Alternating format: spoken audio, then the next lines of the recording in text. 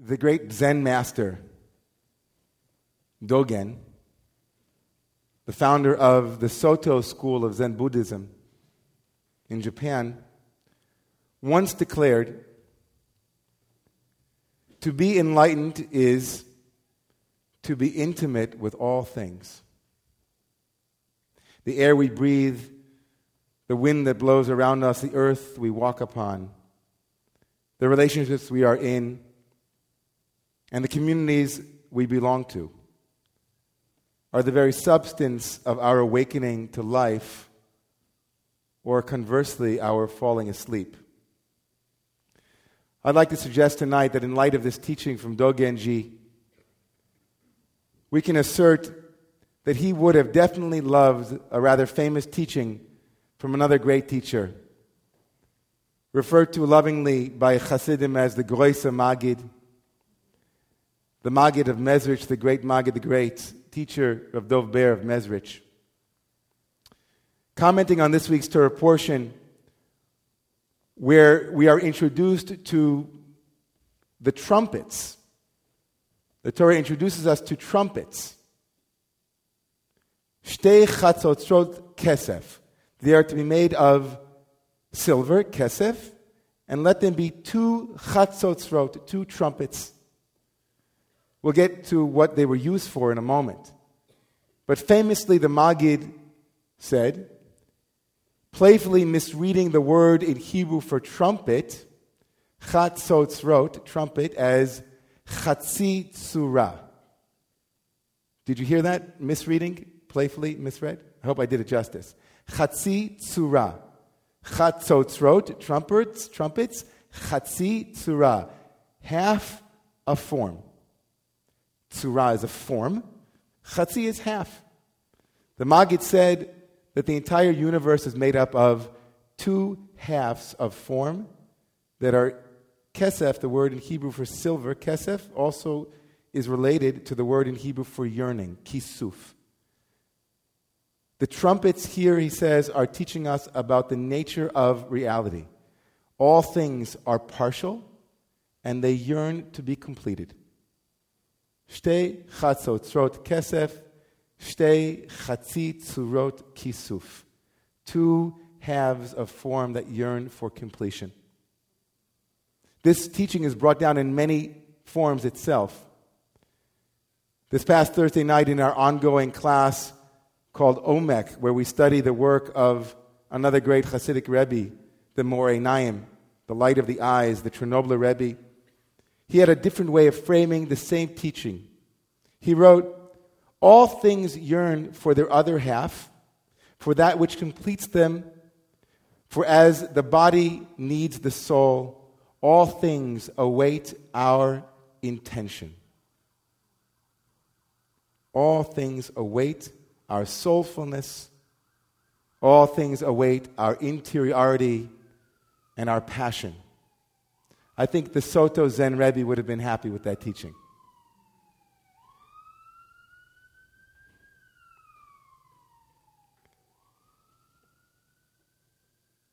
Dogen said that all things have a desire for intimacy, and that to be enlightened is to be intimate with all things. In the language of the Magid and the language of the Moreh Naim, that every form has another half, another form which seeks union. So at the core, both of them are saying that intimacy is the core of our faith. Intimacy is the beginning and the end of what we yearn for. Into me you see, someone once said. Into me you see. That there is a depth to all things. The Behaalotcha once said that there's no word in Hebrew for inanimate object. When we say a thing in Hebrew, we say a davar, a thing. Davar, a thing. Davar and dibur, everything speaks. All of reality is awaiting someone who would come along and hear its song. And if we allow ourselves to investigate for a moment what keeps us from intimacy, we will discover that often at the core of what blocks intimacy is an expectation, a fantasy, a thought, an ideal image.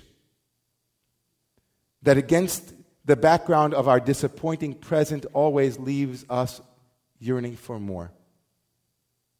We condemn ourselves to a cycle of disillusionment over and over and over again. And the traditions say over to us. Ki karov elecha hadavar me'od.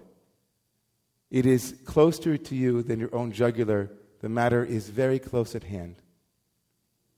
Whenever we lose sight of what is already given to us, when we are swept away from an awareness of the blessed presence, we wind up often somewhere else entirely.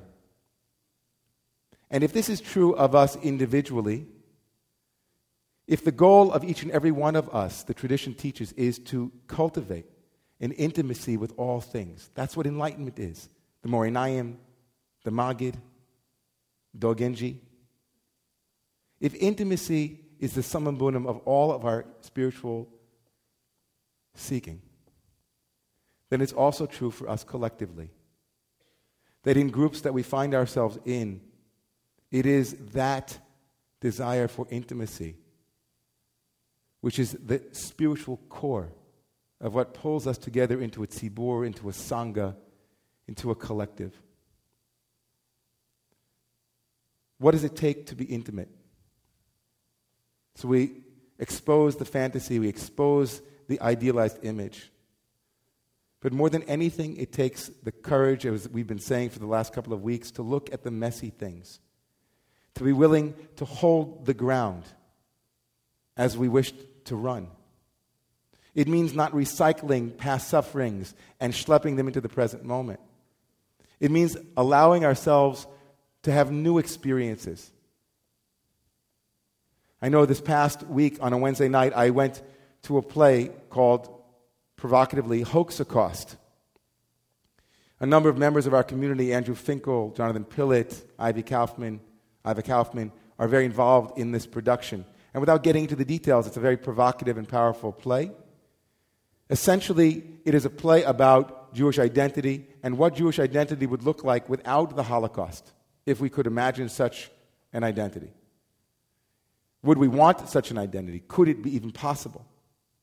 And more than anything, without getting to the details of it, more than anything, what struck me was this play was about heresy. That in the 16th century and the 17th century, in various communities, there were heresies that you could be excommunicated for. There were things that if you said them, you no longer belonged in the community could not contain it, couldn't hold it. If you were a pantheist, let's say, like Spinoza, if you didn't believe that God wrote the Torah, there was a long list of heresies. And this play was essentially saying that a community is only as strong as that which it can allow to be spoken. A community is only as intimate, it's only as interior as the courage it takes to look inside, to be able to say what can't be said or shouldn't be said, or we're afraid if it's said. An intimate community is a community where you and I walk into shul and it's not the rabbi's responsibility to inspire me. An intimate community is where I take full responsibility for going inside. An intimate community is where it isn't the usher's or the greeter's responsibility to greet people and to say, "Hi, how are you? It's so good to have you here. Are you new? If you're not new, it's great to see you. I haven't seen you in 2 days." An intimate community is a community that when difficult things arise, when the messy things inevitably arise, because the closer we get to intimacy, the more afraid we are. That is true individually, it's true collectively. A community can only be as intimate as the courage it takes for them to face the difficult things in the community. I sometimes wonder where Romamu is going to go. All this week, I met person after person who said to me, "Wow, Rabbi, Romamu is growing. I wonder, are you going to maintain the intimacy?" That was the word, all week. Is it going to be intimate in 2 years, 3 years, 4 years? It was only 50 people a couple of years ago. I liked it then when it was 50 people. Even though you couldn't get paid a salary and you couldn't keep the lights on for more than a week. I had another person this week who called me and said, Rabbi, I sent you an email a couple of months ago and I was in a really bad place and you never got back to me. And I was so broken when I heard that. Of course, I didn't do it on purpose. It happens when you're growing. It happens when your community is getting a little bit bigger. Things fall through the cracks, unfortunately. And so I said to the person, I said, my friend, we've been friends for a while. I'm so sorry. I don't know what I can do to make amends. But I hope that our relationship is strong enough for you to knock on my door and tell me how I can make amends. A community, he did.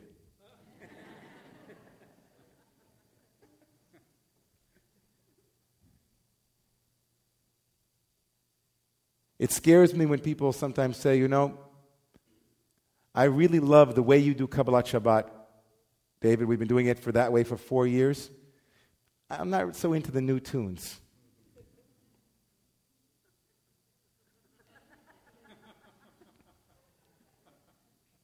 And I'm happy that they say it.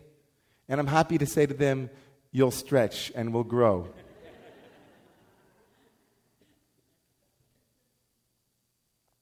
What keeps me awake at night is wondering about the nature of intimacy.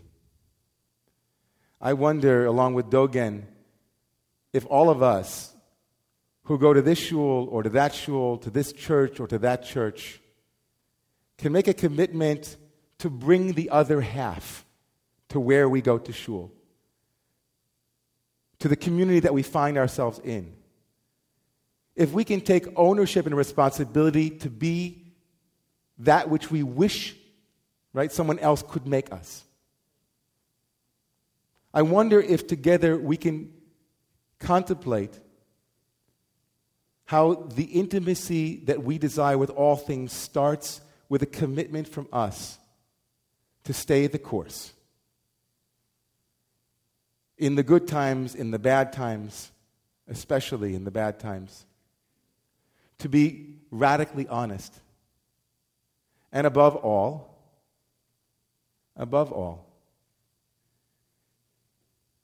to not be satisfied with the external, outside of things.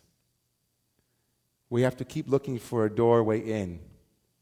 We have to keep looking for places to kneel and kiss the ground. I wanted to finish with a poem from Rumi. Today is like every other day. We wake up sometimes empty and frightened. But don't open the door to the study and begin reading. Take down the dulcimer and let the beauty we love be what we do. There are hundreds of ways to kneel and kiss the ground. May God give us the strength to kneel and kiss the ground we are on, appreciating what it really is. May we recognize our collective responsibility to cultivate intimacy. And may we be blessed to know that in all things there is a yearning for intimacy. And let us say, Amen.